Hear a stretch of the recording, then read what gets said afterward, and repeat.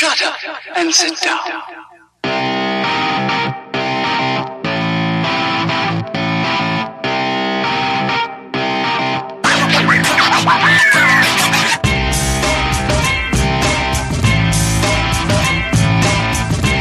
You're listening to The Bridge, keeping you connected with all things sports. Here's your host, John Lund.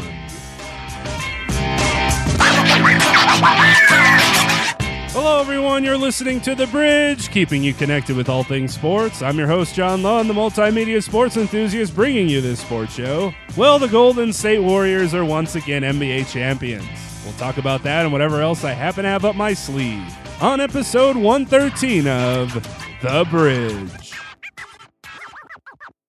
Greetings and salutations, everyone. Welcome back to another installment of The Bridge, coming to you live on Sports Radio America here on Wednesday, June 13, 2018, 8 to 9 p.m. Eastern Time, to bring you the best and brightest of the sports world. That's right, The Bridge is live on Sports Radio America Monday through Friday, with a brand new show on Wednesday nights on the East Coast, though the show is technically pre-recorded. If you do miss the live show, the podcast version of The Bridge is available after that broadcast, which means you can find the newest episode and additional content from the show later on Wednesday night. On iTunes, under the Bridge Sports Podcast, or on my website at londonbridge.com. I'll save all the ways you can listen to The Bridge and where you can find the show until the end of this latest installment. If anything, you can call in or text into the show 24/7 at 929-BRIDGE-7. That's 929-274-3437. Contact the show with your questions, comments, stories, or hot takes, and you'll be featured in the next installment of The Bridge. All right, let's get into the fun stuff. Give me the siren.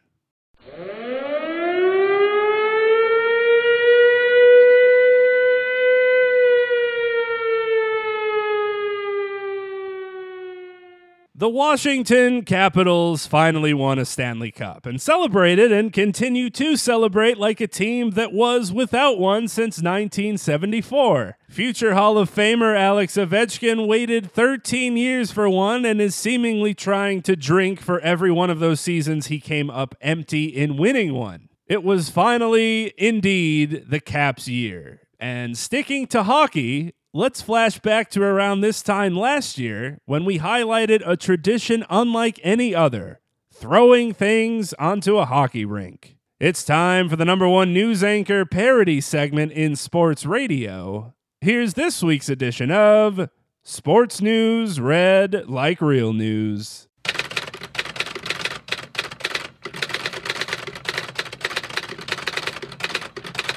Though the National Hockey League is often viewed as a niche sport, its fans bleed for the sport and for their teams with unparalleled passion. That passion only grows come playoff time and becomes an unabashed obsession for fans of teams who have the honor of playing for the Stanley Cup.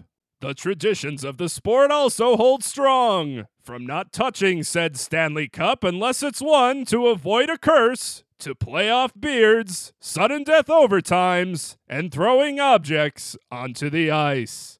The most popular item for the latter is hats, which will blanket the ice for a home player who acquires 3 goals in one game. But other inanimate objects have also been known to make their way over the glass, some symbolic, and others downright gross.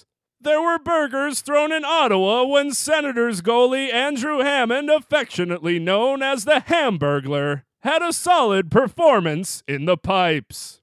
There were waffles thrown in Toronto when the Maple Leafs were playing poorly and a fan wanted them to wake up and eat some breakfast. There were rubber rats thrown in Florida as Panthers fans paid a rat trick tribute to Scott Mellenby, who killed a rat in the locker room by shooting it across the floor like a hockey puck before a game in 1996. There's been octopuses thrown in Detroit, a tradition that dates back to 1952 when 2 seafood owners wanted to remind the Red Wings just how many wins they needed in order to win the Stanley Cup. And in case you're unfamiliar with biology, that number would be 8. There was catfish thrown in Nashville when Predators fans responded to Detroit's tradition back in 2002. That tradition continues today, and even made its way all the way from Nashville to Pittsburgh when the Predators faced off against the Penguins in Game 1 of the Stanley Cup Finals. Though no one expected to see any catfish on ice until the Predators got back to Nashville. That changed when a whiskered mudcat plopped down on the ice in the second period with the Penguins leading the Preds 3-0. The perpetrator was Jake Waddell, who went through quite the trouble to pull off the prank. He was visiting family in Ohio for Memorial Day weekend, so the trip to the game wasn't necessarily as difficult as the preparation for the throw was. Those sea markets in Pittsburgh did their best to prevent any catfish catastrophes, going as far as to require an ID before purchases were made. Jake made sure to come to the city well prepared. Before the trip, he bought a catfish in Tennessee, sprayed it down with Old Spice cologne, and threw it in a cooler for the long drive ahead. On game night, he went to a cousin's house, filleted the fish, cut out half of its spine, and proceeded to run it over several times with his truck to try and flatten it. That, of course, made it easier to vacuum pack and conceal the catfish.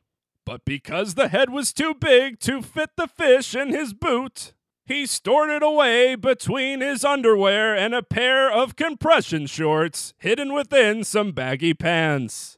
Once in the arena, he headed down from his upper deck seats to the lower section, with the catfish now wrapped in a free t-shirt from the pregame giveaway, after making the switch in the restroom.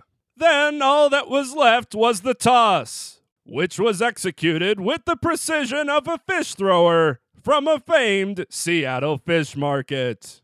Though Jake would be escorted away by security and detained, the act actually seemed to spirit the Preds, who eventually tied the game at 3 before losing by 2. Jake was charged with disorderly conduct, possessing an instrument of crime, and disrupting a meeting. Thankfully, the charges were dropped from Jake, who lovingly referred to himself as a dumb redneck with a bad idea while describing himself and the event. One thing is for certain, players on both sides better be ready to duck when the series gets back to Nashville. I'm John Lund. For sports news, read like real news.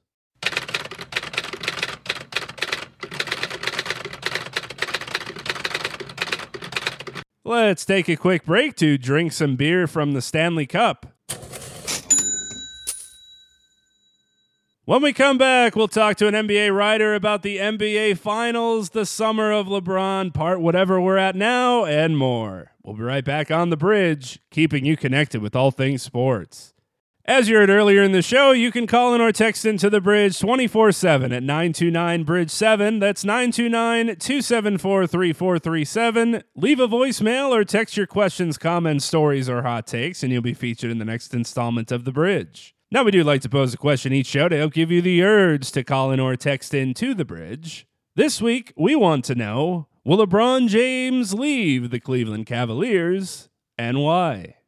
Now to this week's guest in Josh Eberley. He's a writer for Hoop Magazine, host of the Hot Takes and Shot Fakes podcast, and friend of the show, who can say he's come on the bridge now as many times as Michael Jordan came back to the NBA. We'll chat all things NBA Finals and the major storylines from that and the season in general, the summer of LeBron and other potential off-season happenings, some revisionist history with one Kobe Bean Bryant, ranking the past 17 NBA Finals, and more. You can follow Josh on Twitter. He's at Josh Eberley. That's JoshEberley. And without further ado, let's get into that interview. We're here with Josh Eberley. He's a writer for Hoop Magazine, host of the Hot Takes and Shot Fakes podcast, and friend of the show. Josh, thanks so much for coming back on. How are you? I'm doing well. Good to talk to you. Right after the NBA Finals, though unfortunately they ended a little bit sooner than NBA fans, NBA writers, those within the Twitter community would have hoped. But I guess the end result was expected, at least from what everybody said before the season started. Before we get into that, I wanted to ask, regardless of the end result of who won the title this year, is there a storyline you'll remember most from the 2017-2018 season? So, storyline I'll remember most. You think I'd be better prepared because I asked the same question to people in a roundtable this week. But I'm struggling with what the dominant storyline is from this year. I mean, last year, it definitely felt like it was Russell Westbrook's triple-double MVP year. It felt like, Isaiah Thomas playing through his sister's death in the playoffs. Those were memorable moments for me. This year, I guess, in the playoffs, I would say maybe the Chris Paul injury is one of the more memorable moments. And honestly, the Brian Colangelo dupe scenario. I think those are the two things 10 years from now I might remember. Like, what if Chris Paul is healthy? And, man, can you remember when that GM got fired for his wife creating fake Twitters? But honestly, the finals probably won't register on that high of a level. I did read you asking that question to the roundtable for Hoop Magazine, so thought I would steal it. And I did like one of the answers saying that it was NBA Twitter really just going bananas this season. And right before the season was when Kevin Durant was found to have some burner accounts. We had some NBA players not be afraid to speak their mind on Twitter. Joel Embiid rose to the top of NBA Twitter. And then, as you mentioned, the Brian Colangelo fiasco happened. So as someone that's immersed in NBA Twitter, maybe you should take some credit for you guys this season. Yeah, maybe. This year was just weird. Like, honestly, I felt like I've never spent more time over an entire NBA season not talking about basketball. There was just always some crazy storyline going on with the Eric Bledsoe hair salon moment, the Chris Paul secret tunnel, J.R. Smith throwing the can of soup. Like, it felt like there was some really weird but delicious drama for NBA Twitter to discuss every single day. Yeah, when the season ended and people were doing what is the most wild moment from the season, it's always amazing to remember exactly what happened because so much does happen that you just forget about the last thing and only remember the next thing. But yes, this year was incredible off the court compared to what was on the court, which also lived up to the hype. We ended up, speaking of that, with an NBA Finals matchup that was assumed by the majority before the season, with the team assumed to win in the Golden State Warriors coming through with their third title in 4 years. Did that end result of Golden State beating the Cavs surprise you at all? No. It was since Durant signed. I think I was on the show last year, and before Kevin Durant signed with the Warriors, I felt like the Warriors were favorites in 2017. It just felt like 2016 was the perfect storm. LeBron going back-to-back for 41-point games in elimination, Kyrie chipping in at 41 that first game, playing big down the stretch, Draymond suspension. It just felt like everything had to go right for the Cavaliers to win in 2016. So even before they signed KD, I thought the Warriors were winning in 2017. So, as you can imagine, when they signed KD, it kind of felt like the next 3 or 4 were a sure thing. And so as the season plays out and the Rockets came to relevance, it was kind of nice that they proposed, somewhat of a threat, although I'm still rather unsure how much, the Rockets being excellent versus the Warriors being disinterested really led to 7. But we got 1 7-game series. We had a couple competitive games in the finals, and I think that's even more than I could have hoped for coming into the playoffs. That continues to be the craziest part for me about the storyline of the Golden State Warriors is that it seems like they sometimes need to turn on a switch and almost do what you would do playing pickup basketball when you go down by a couple of points, saying to your teammates, all right, let's start playing now as a joke. It seemed like they did that in game 1. Once the game went into overtime, it was like, okay, let's turn things on and maybe we'll try to win. Is there a scenario where you think the Cavs could have made that a series and maybe even go as far as winning the finals. If that was making different moves around the trade deadline, if that was keeping Kyrie, is there something they could have done to at least make it interesting? See, like, I think this is a trap because, it's kind of like thinking the same thing. Allegedly, one of the Cavs players felt that if they had Kyrie, they win the finals this year. But I think the effort and, the collective play of the Warriors rises if the collective play of the Cavaliers rises. And, we always talk about good teams playing down to their competition, and that kind of felt what was going on. And as great as LeBron was in that first game, that was the only one I thought they were going to win. Regardless of if they pulled it out or not, it would have made the series more interesting. Maybe you're down 2-1 at some point, still fighting, but it just felt like, okay, if Kyrie's there, then maybe Steph isn't shooting from 35 feet in a slump with no regard because they know they can win anyway. And it was similar with the Houston Rockets, where I do think if Chris Paul was healthy, there's a legit chance the Rockets move on because they'd fallen down that far. But if you watch that Warriors team in Games 6 and 7 of the conference finals, in the first half, I've never seen a team, and honestly, not hyperbole, honestly, I've never seen a team less interested in giving maximum effort in an elimination game as I did with the Warriors in first halves of Games 6 and 7 of the conference finals. Just no interest whatsoever in playing defense. Kevin Durant wasn't putting a body on anyone for a box out. They come out in the third quarter in both of those games and just blow the doors off them. Buckle down on D. Rockets can't get anything. And it's just amazing and infuriating that a team is so talented they know if they give maximum effort for a single quarter, they can win an elimination game in the conference finals. And that was just the vibe for me. Yeah, it's almost like that team needs to build a 40-point lead or so in that first half and take full advantage of them not caring. So when they do care, the lead is just too insurmountable for them to pass. But so far, we've unfortunately yet to see it for those that would like to see somebody else dethrone the Warriors at some point. Game 1 was the turning point. Game 1 will be talked about for years to come, not only for the end results, what happened with J.R. Smith seemingly forgetting simple basketball knowledge, but just leading up to that in the last minute of the game, from the LeBron overturned charge call to George Hill missing the second free throw. There's things that Cavaliers fans will look back on in disgust probably for the rest of their fandom based on that, and that really did swing the series, as we know, even for the worse, with their star player breaking his hand because of the frustrations of Game 1. What would you have changed from that game, especially from that last minute? What do you think was the biggest turning point of those three instances, or just in general from what ended up being the Cavs' demise to lose that first game? You know what it felt like? It felt like all three mistakes were like that point in the movie where the protagonist is about to gun down the antagonist. LeBron's middle of the street, pistol pulled, kill shot lined up, and then you hear the shot and the camera turns and LeBron's bleeding and George Hill's hit him and he staggers, and there's another shot and another hole comes through LeBron and JR shot him and finally, he looks over at Lou and Lou pulls the final trigger. Like it was just so narratively perfect, picturesque for like the LeBron has no help. LeBron is carrying these bums, overkill talk, which I think at times can be really harsh for the Cavaliers that contribute. And then you just watch that final sequence play out and you look at the game that he had, and there's no other way to feel about that other than that he was just betrayed by his own God. The lack of,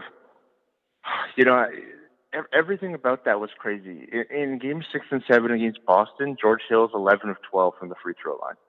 In the first game against the Warriors, it's not an elimination game. He goes 1 of 2. If he hits that free throw, it's over. No one in the NBA likes to shoot more than J.R. Smith. No one in the NBA. His nickname is Swish. He's on record for wanting to take hard shots, and there he was with 4 seconds left with his back turned Durant on him and didn't flow one up. I mean, Ty Lue is criticized and apparently is more than a relationships coach, and then didn't even think to call time. I mean, everything about that play was just awful. And that's probably what, if we remember anything with the finals, we'll remember that spoiled effort, because LeBron played pretty much a perfect game and it was just disastrous.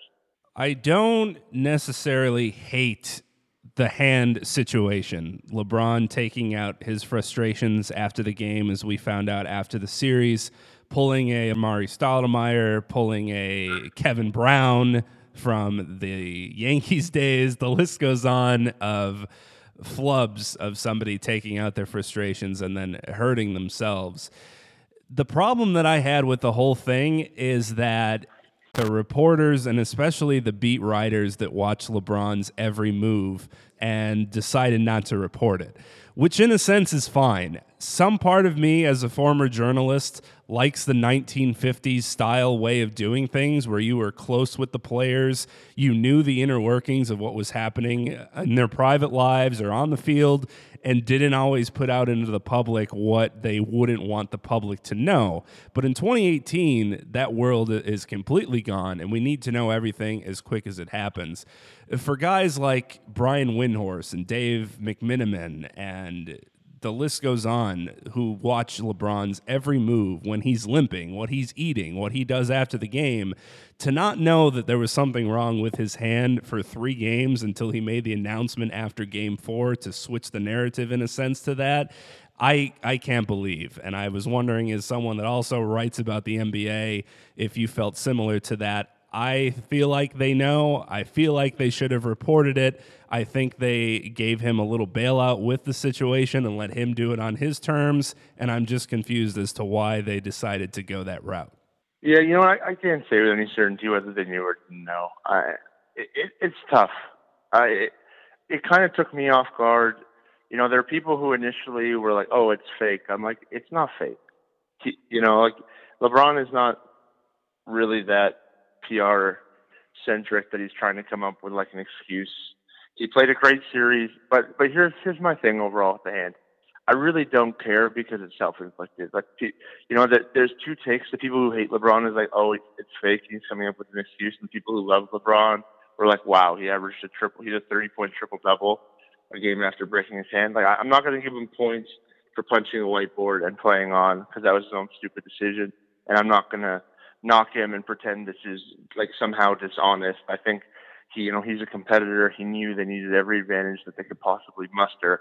So of course he wasn't going to say anything, tell the Warriors that he was, playing hurt. That doesn't do them any favors.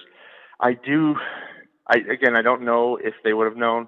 Guys like Lloyd, Varden, Windhorst, McMiniman, they might have. But here's the other thing. I think Windhorst is so in the bag that LeBron would have just simply told him, "You're going to hold this."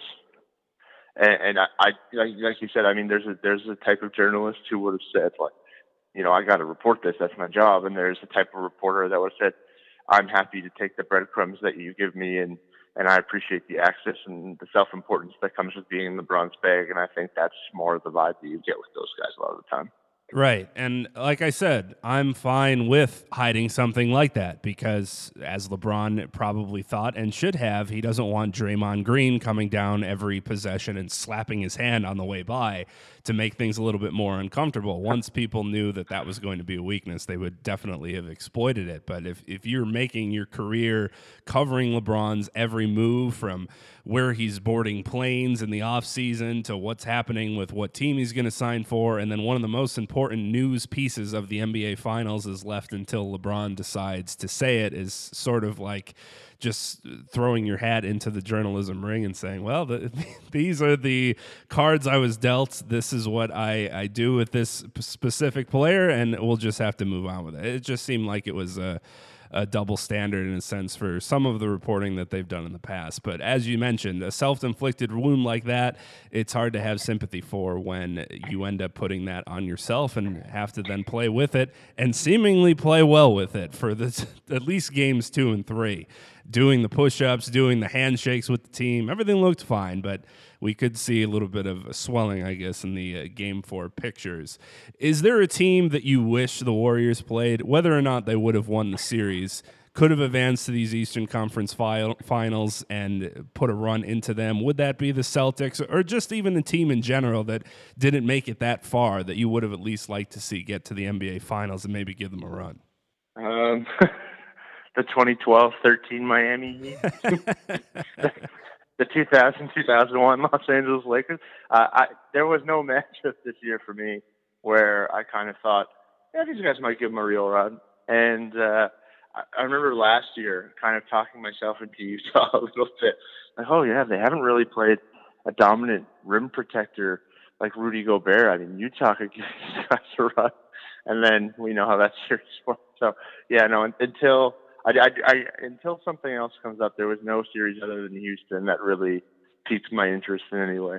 Yeah, Boston has seemingly been the go-to for a question like that, but without Gordon Hayward and Kyrie Irving, I can't see it being much different of a series just with the youth that's still on that team. It would have been great for their experience, but in general, maybe one game if, as you mentioned, the Warriors just didn't care until the end of the fourth quarter, and by that time it was like, well, we'll give them one, and then we could win on our home court. Speaking of Kevin Durant and focusing on some of the players here, at least the top three in people's eyes, we've talked about Kevin Durant on this show before and waxed poetically when he decided to go to Golden State. He's now won 2 finals MVPs. He now has the 2 back-to-back titles. He did prove his worth in this NBA Finals and throughout the playoffs as well. For Steph to have such an awful game in an NBA Finals, where statistically, if that happens, the team doesn't even come close to winning, having to carry in a sense for that game and continuing to have that excellence for the entire series, where does this put Kevin Durant now? How do you think we should view him based on what he was able to do for this season, regardless of some of the comments that he's recently made, where sometimes you're like, just take the win and let's be quiet for a second here? He is the hardest star to like in my entire, coverage life. And like every year, even as a fan, I have such a hard time rooting for this guy because of some of the things he says, and I'm torn here because honestly, his 2 finals have been spectacular, and he's been very, very good. And when they've needed him, he has stepped up. He hasn't been consistently great throughout both playoffs. I mean, he's been injured. He's taken nights off. There were nights in the Houston series where he didn't feel like he felt that fit at all. But that's the luxury of having a 73-win team behind you where you're the heated seats. You don't always need the heated seats on. It's tough. I mean, Eddie Johnson of XM, Sirius XM NBA was giving me crap because I was actually giving Durant credit, which is, you follow me on Twitter, is a pretty rare occurrence. But, I couldn't help but just be in awe of his Game 3. I thought he's fantastic in Game 3 in a game where, his team didn't really show up and Steph had just an all-time awful game. And Eddie Johnson was saying, like, Josh, you're missing it. Like, this guy isn't getting double-teamed at all. Steph's getting double-teamed. Durant is someone who should be getting doubled every, time he's hot, but he's not because he's on this team. And again, it's like another lesson in privilege with the situation that he's in and not a lesson where, like, in his individual strength of a player. And I thought that was kind of, like, ridiculous and cheating Durant some. But, I mean, there is something to it. It's really tough to look at these 2 rings and these 2 finals MVPs and just tally them up. Okay, LeBron had 2 in 2 years and Durant had 2 in 2 years. It just doesn't feel like they hold the same weight. That said, I mean, you look down the list of all-time greats, you look at that top 20 and you're like, would I really take Jerry West over Kevin Durant? Probably not. Would I really take Julius Erving over Kevin Durant? Probably not. Like, he's in that top 15 to 20 range for me at the moment, and it doesn't feel good because you feel kind of like he skipped the line, like these accomplishments are hollow relative to, his all-time peers, and yet he's still up there putting the numbers, getting the same results, and you can't really take that away from him. So, yeah, I mean, it's a tough battle and self-contrition for me. Yeah, it's hard not to say, where was this 2 years ago, sir? Especially after some of the comments that he makes about legacies and being on a specific team and not having to be the superstar if you're playing around other great players. And if you are playing around other great players, it's harder to show your worth than it is if you're playing with scrubs. It's better sometimes to just think about what he did than read about what he has to say about what he did, I guess is an easy way to put it. Is Steph keeping up with Kevin Durant as far as what his legacy is becoming now with 3 titles? The 2 MVPs, a unanimous one at that. what he's been able to do with this team, how beloved he is in Golden State. Where is he standing now with what he was able to do and the final end result that'll be on his resume from this season? I honestly, like this year, it feels like Durant kind of hurt him. Like let's look the last 2 years. If Durant's not there, very plausible that Curry has not only another championship but another MVP, but between the 2 years, because they're relying on him every night to score, 30 plus points and do the extraordinary things that we're used to seeing him do, or we're used to seeing him do during his MVP years. So, add another MVP, add another title. He probably has a Finals MVP without Durant there.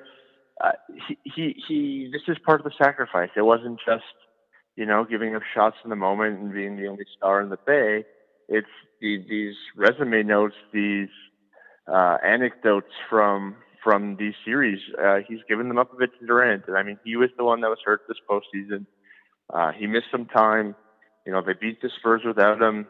They had a great first game against the Pelicans. I think one of the best overall games they played was Game 1 against New Orleans without Steph. He's up there too. But the case has gotten harder. If Steph has 3 MVPs and 3 titles with a Finals MVP on his own, like that holds, I think, more weight than 3 with no Finals MVP and only 2 MVP awards, because people are going to look back and discount both of these guys are playing together a little bit. And I think Curry was very much on track to be the second best point guard ever behind Magic Johnson. He'll probably still get there, but it's going to take a little bit more time. LeBron ended up getting his 6 in the NBA Finals, but unfortunately it was in the loss column and not the win column, as he would like to have it and as plenty of people would like to have seen happen. I don't think that this year really affected anything regarding his legacy to a severe point to sway people either way. I was just curious to know how you felt about it, whether this loss in the finals, especially getting swept for a second time in his career in the finals, puts a damper against what he's been able to do, even though his stats were there for this finals, where this sort of puts him now when it comes to the LeBron James conversation, if it switches anything at all. Yeah, let me pose you this question, because it's been rattling around in my head for a little bit here. Can your legacy reverse by on-court play? So, like, no off-season scandal, no political ambitions after the career, but can your legacy actually be undone? Like for LeBron to be 1, 2, or 3 for most people heading into this postseason, is it like, even I don't think him losing in the final should hurt his legacy at all. If you're not a talking head, that's really dumb. But let's say he threw up just a total flop in his 15th year and they've gotten eliminated by the Pacers. Can your legacy really be undone? What's interesting about LeBron, I think he's the perfect example, or the most recent example, of a player that went from such a villain when he went to Miami and they had the big ceremonies and he was winning championships with D. Wade, to coming to Cleveland, winning their first championship in over 5 decades, and now going up against this juggernaut Warriors team that you either love or hate, where he's becoming the opposite of what a villain would be. The narrative, I think, is changing in his favor just because of how good these Warriors are. And I know a lot of people will argue about the wins, and if we're talking GOATs, we should be talking championships. But I think what has helped him, if anything could help him, is just how good these Warriors are, where it comes down to what really can he do. And from going from a villainous type of player, almost hated by many in the NBA, not respected for what he was doing, to now people taking a step back and being like, why did we think that way? Why haven't we been appreciating what he's been able to do? Is something that I think will help him, and I don't see that stopping as his career continues to go. If he can stay anywhere close to what he did this season for 3 or 4 more years and the Warriors core stays the same, I think in a way it might help just based on what he's had to do to even get close to where he wants to be. Yeah, it's tough because, like, honestly, offensively, I don't think we've ever, like, his athleticism isn't where it was when he was in those Miami years. His defense wasn't where it was when he was in the middle of his career, but he is so polished offensively. Like a 35-9-9 playoff run is just insane. This team sucked. Like we don't need to be polite. This team was very bad. George Hill was supposed to be someone who would come in, give them a little bit of secondary creation, knock down shots. He didn't do anything. J.R. Smith is only there to hit shots. Lou insisted on playing him over Hood, and he had halfway through Game 7 in Boston, he had hit 4 shots in the series in Boston. They were a bad team, and he carried them over three good playoff squads. Not great, but good teams. And the Raptors, had their own issues. We could talk a whole bunch about them, but overall, like, this was a very special playoff run. And in my mind, I think it was an accomplishment just to get them to the finals. Unfortunately, I think as we get further and further away, the context will die, and talking heads will talk about the 3-6 record and how LeBron couldn't get over the Warriors. And I don't know if that will help him. And I am a little worried that people will, let's say he loses against the Warriors next year at some point. People are going to be like, well, LeBron can never get past the Warriors.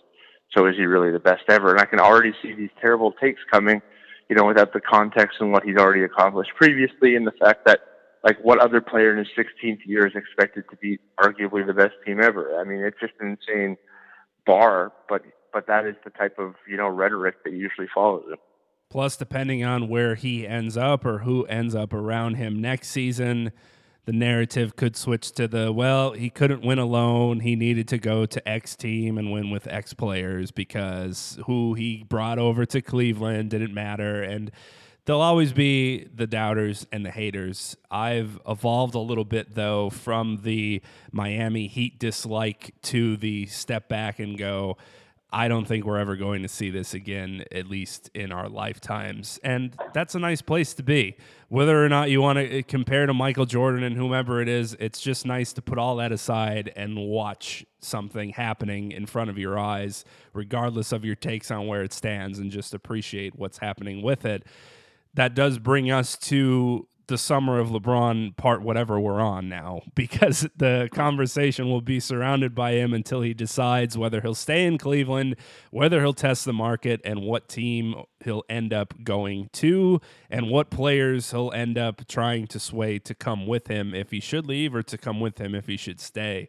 Do you have any gut feeling on where you think he might end up, where the best case scenario might be for him to end up, or where this might all play out as we get to the end of June? Yeah, I honestly think the best spot for him is still Philly. He stays in the East. He gets to go to the conference finals 10 times in a row, which would be one heck of a career accomplishment, honestly. An entire decade of reaching the finals would be amazing. But I think, the fit is going to be awkward. There will be growing pains with, Embiid slowing the pace down and posting up 17 million times a game. There'll be growing pains with him and Ben Simmons, alternating on and off ball. Simmons having to learn how to shoot. But I just think there's pieces to move, and LeBron doesn't go to teams that take LeBron don't stay the same. So I'd imagine, you see Markelle Fultz in the number 10 pick, or you see the number 10 pick in Dario Saric, or you see the number 10 pick in Robert Covington. Like that, there would be some sort of a move to add another, highly regarded player to that core. They would be very, very talented off the hop. I think that would put them in Boston, squarely in line to duke it out in the Eastern Conference Finals, which would be fun. Hopefully Kyrie Irving would be healthy. I think Philly makes the most sense. Houston is just so hard to imagine with all the cap they'd have to lose. Eric Gordon, Ariza, Quinn Capella, it wouldn't be the same team. I just think in a lot of ways LeBron and Harden would be overkill for each other. I think you'd probably be better with, Harden and Paul in better pieces, or LeBron and Paul in better pieces. There's the rumor about Los Angeles with Gary Payton apparently claiming he knows LeBron's son's enrolled in Cedar Canyon School in LA. And I think that's one, just as a side note, it's gross that we're tracking LeBron's, 13-year-old son's movements. I think that's pretty messed up on a kind of serious level. But if he goes to LA, I think, he's decided that it's no longer about winning championships. It's about setting up his brand and life beyond basketball, which I can respect, but it's not as a fan of LeBron, as a fan of the game as I'm not a fan of the Warriors and hoping somebody knocks them off. I hope that's not the choice. But if he goes to the Lakers, I don't expect that team to stay the same at all. I think very quickly you'll see, George signs, he signs. They flip out Brandon Ingram and Luol Deng's contract to someone else to add a third year all-star. I think that team would look very different too, but just hard to imagine playing in the same division as the Warriors on a team that was in the lottery, even with big changes, is going to challenge them next year. Speaking of the Lakers, I've been looking forward to getting to this type of conversation with you as a Lakers fan and as a Kobe Bryant fan growing up, and as someone that doesn't have the greatest memory in general, and sometimes that comes in handy when it comes to Kobe Bryant. But unfortunately, when the stories come out, you remember far too well what has happened throughout his career and some of the things that he's trying to sweep under the rug in recent days. We saw the article by the great Howard Beck about some 8 or 9 players putting out their opinions on what happened with LeBron James and how we should view him and things of that nature for his piece with Bleacher Report. Kobe came out and said that LeBron pretty much had to figure out a way to win, and it's not about narrative. You want to win championships, and you're just going to have to figure it out. There's been a little bit of revisionist history when it comes to Kobe Bryant since his retirement, and he seems to be steering the ship with it. I'm not sure why he's going down this path to really change some of the major things that happened throughout his career. Guys like Nick Wright, guys like anybody that is involved with Fox Sports, guys that cover the NBA and aren't afraid to be a little brash with their opinions. Hey, remember when? And these stories come up about Kobe where it's like, all right, he did do that. So I wanted to ask you, based on some of the most recent comments, what we should really remember about Kobe and maybe some of this revisionist history that you can at least tell the listeners might not be as true as he would lead you to believe. Yeah, I mean, I've been pretty all over him too. But you know what? Kobe's the ultimate competitor. And right now he sees Kevin Durant unchallenged, alone, winning the league's most unaware player award, and he doesn't want Durant to be alone at the top. So here's Kobe firing out these revisionist quotes.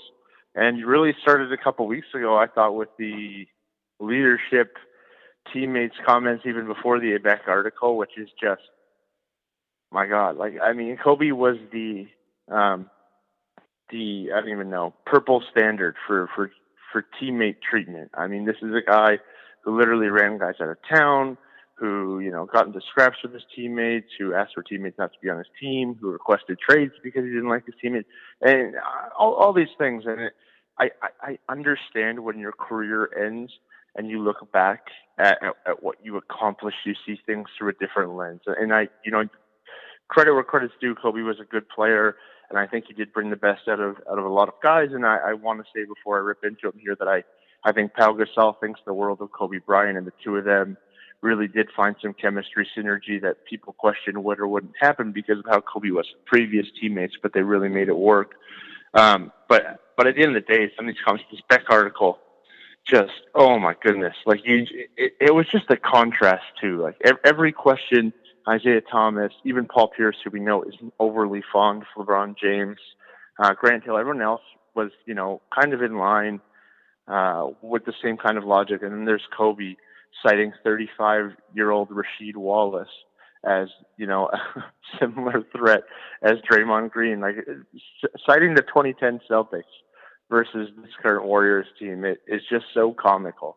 And for, I'm going to spoil a little something from my article, but looking back to the coverage at the time of the 2010 finals, there was a quote from Mark Medina of the LA Times at the time where he said, 10 years from now, I don't remember if people will remember how bad Kobe Bryant was in Game 7, or if people will just remember that he beat the Celtics. And he wasn't even spectacular in that series. I mean, the team was nowhere near as good as the current Warriors, and Kobe played nowhere near as well as LeBron, and yet he's just sitting on this soapbox throwing stones.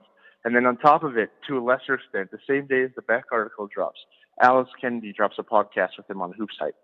And at one point in that podcast from Hoops Hype, he is asked, do you ever wonder what you and Shaq would have accomplished if you stayed together? And his answer is, well, the reality is Shaq's health was an issue, and whether it was his toe or something else, that was coming to an end. And I'm just like, are you kidding? Shaq was second in the MVP voting the year he left. He won a title the very next year with Wade.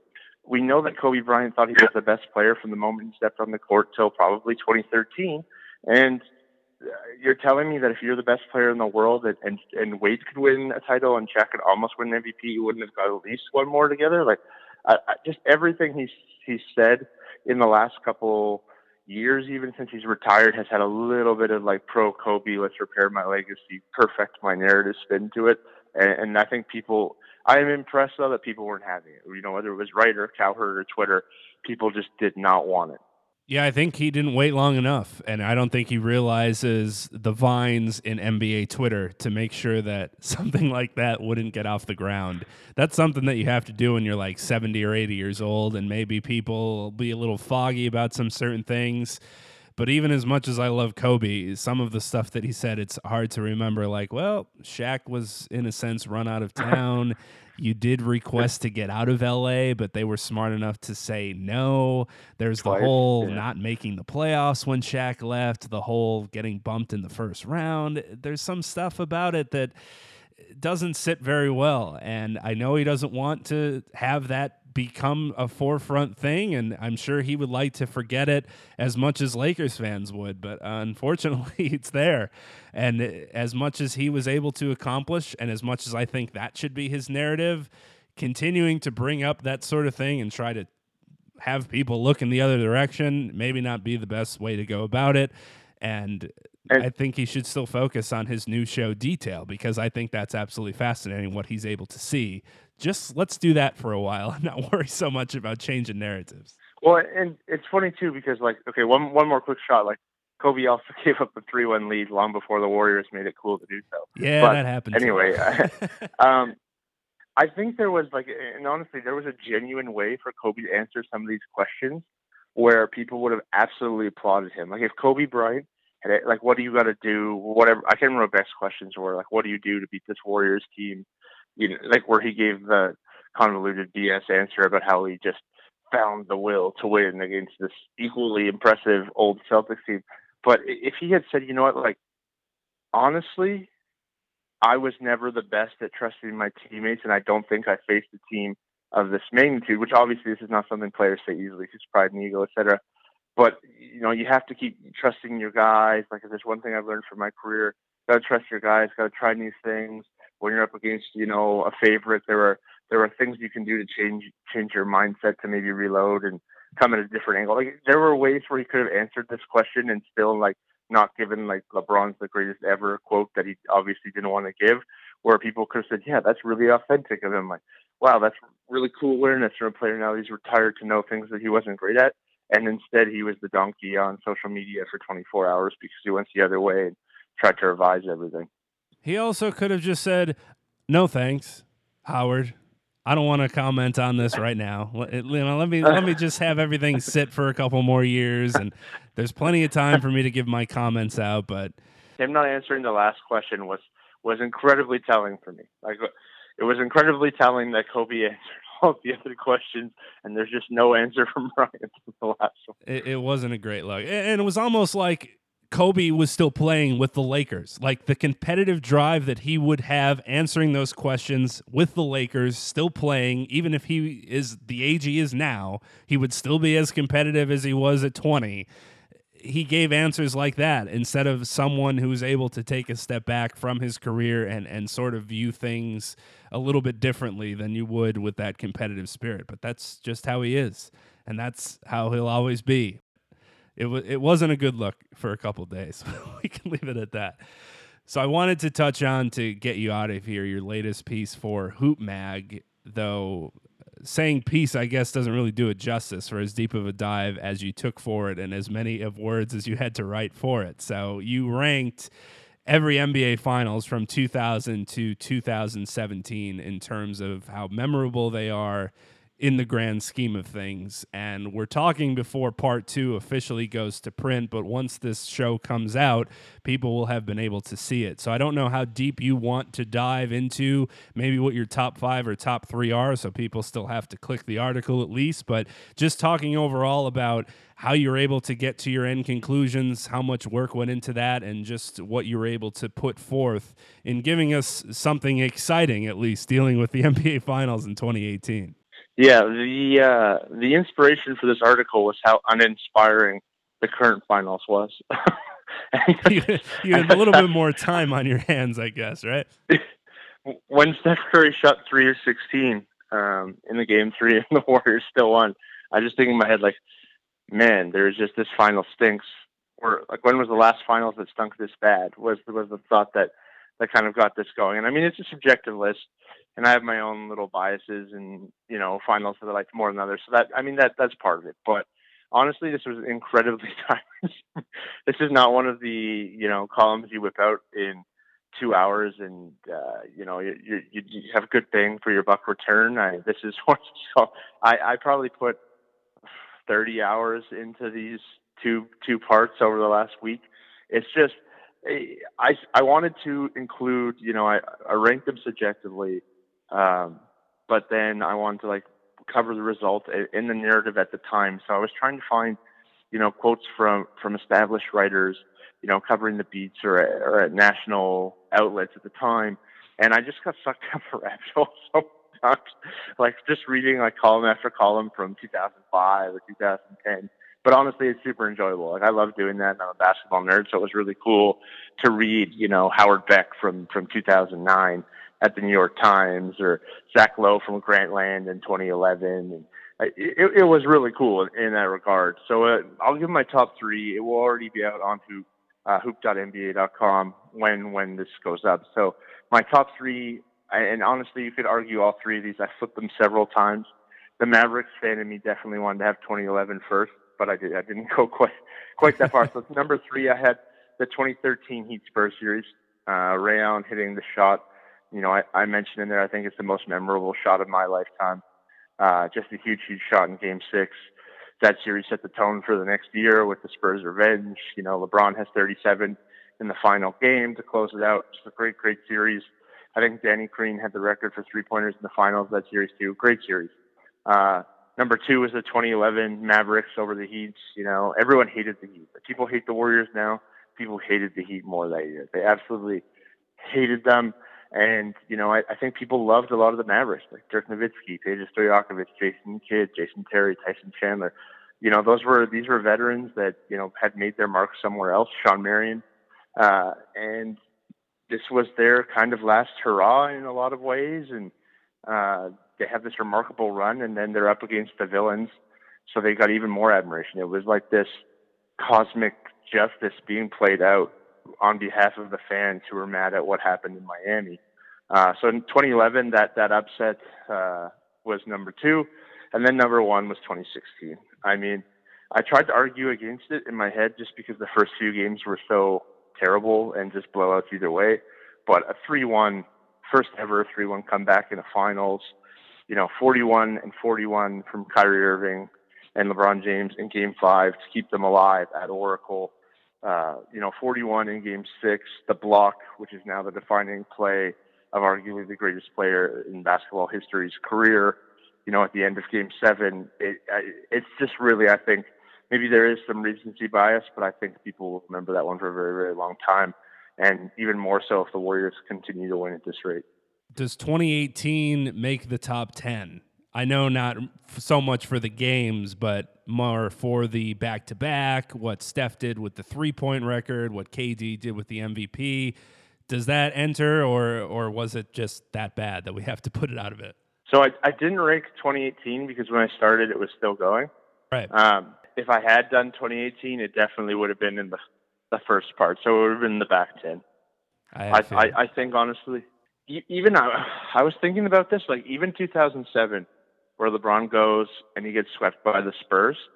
Tony Parker was amazing to watch and just beat the pants off Boobie Gibson. And that was kind of unexpected. Tony Parker hadn't come to the forefront as a star yet. So there was that angle. And then there was the fact that LeBron was 22 years old, taking the team to the finals. So everything was gravy. Like, they weren't expected to win. People thought they were going to get rolled.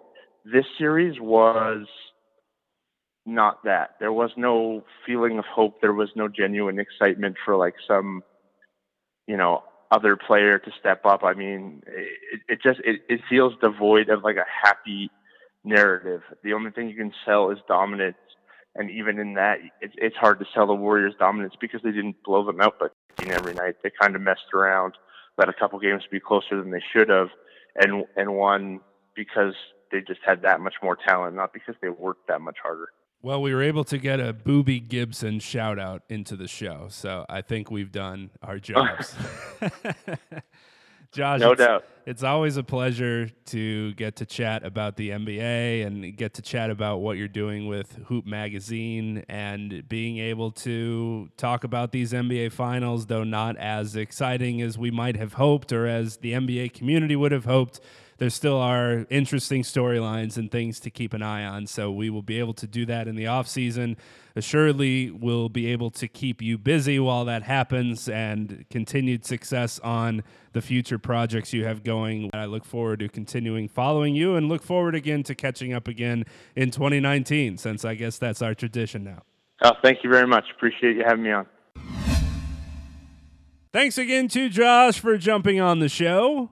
We'll close out the show with another installment of 5 Minutes in the Film Room with Joe Burris. Joe and I have been teammates on the basketball court, sports editors for our college newspaper that is no longer in literal print, and hosts for the prestigious John and Joe Sports Show, which was once found on 99.5 WUSR Scranton and the Royal Television Network. Joe usually sees more movies in a year than the 52 weeks within it to hold the reins here, but don't worry, there aren't any plot spoilers, so you'll still be able to see these films just with a better understanding of what will be in store if you do so, along with Joe's final rating of the film compared to something or someone in the sports world. This week, Joe will break down Deadpool 2, which Rotten Tomatoes describes, after surviving a near-fatal bovine attack, a disfigured cafeteria chef, Wade Wilson, struggles to fulfill his dream of becoming Miami's hottest bartender, while also learning to cope with his lost sense of taste.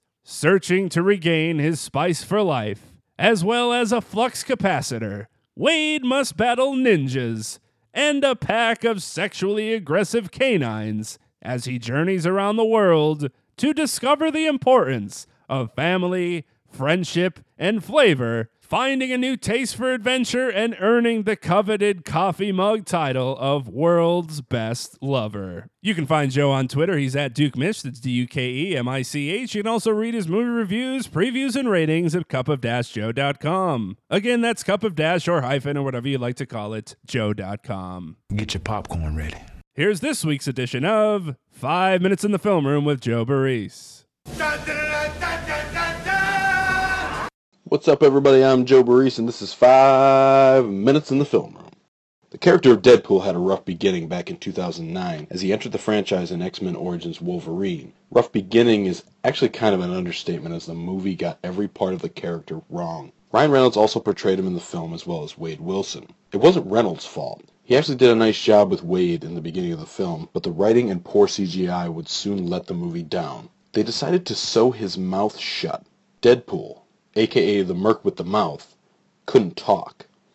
That's half his character. And then he was given all these powers. I mean, I knew nothing about the comics at the time, but I learned quickly that this was not Deadpool at all. I'll give the movie one thing. There's an after-credits scene where Deadpool looks at the camera and says, shh, because he breaks the fourth wall. Needless to say, X-Men Origins Wolverine didn't quite spawn the planned sequel, so Reynolds jumped to the DC universe, where he landed a leading role as Green Lantern in 2011. Again, this was supposed to kick off a franchise. The writing and CGI once again failed Reynolds, as this movie is a mess. Hard to believe that a studio that just released The Dark Knight 3 years earlier would somehow regress to Green Lantern. But it happened. I will give the movie one thing. Blake Lively's character is able to recognize Reynolds' character Hal Jordan through the small mask on his face. I thought that was a nice sequence that turned the Clark Kent Superman thing on its head. Also, it is where Lively and Reynolds' great real-life relationship started. And if we needed Green Lantern for that to happen, then so be it. But Reynolds wasn't done. He wanted to do Deadpool right. He knew he could do Deadpool right. Then came the leaking of the test footage. I believe we still don't know who leaked it. Whether it was on purpose to try to gauge audience interest, I don't think we'll ever know. But if it was on purpose, it worked. As all of a sudden people wanted to see Deadpool. We wanted to see an R-rated superhero movie just as a change to the Marvel machine or the dour DCEU. So Deadpool was born. And it was big. I like the first Deadpool. I think it's good. I don't praise it as much as everybody else does, but it's a good movie.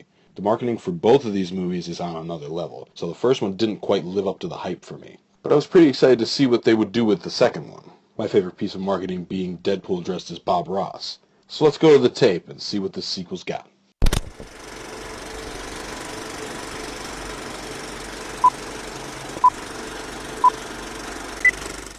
Some people are born to play certain characters. Much like Robert Downey Jr. with Iron Man, Reynolds is meant to play Deadpool. His comedic timing and charm, everything just works, and I can't imagine anyone else giving Deadpool a go. The key to the sequel was going to be the characters who surrounded Deadpool, and there's a good chunk of them that do work.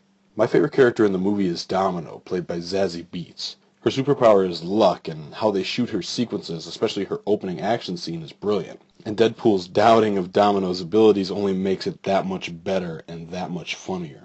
Josh Brolin just keeps nailing role after role, so I can't wait to see him in the second Sicario movie. Brolin plays Cable in Deadpool 2.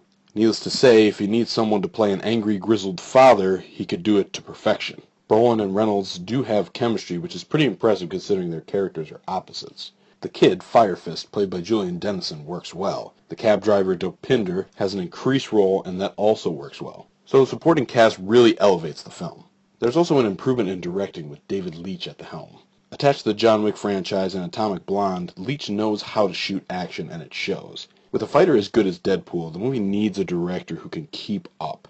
Leitch is that director. The plot is fine, it's just that they make a choice with the story early on, and I don't think it's necessary. I don't need all the sentimental parts of the film. That's not what I'm here for. That's not what anybody is there for, and as a result, those scenes are out of place. There's also a joke at the end that doesn't land and drags on what seems like an eternity. But here's the thing.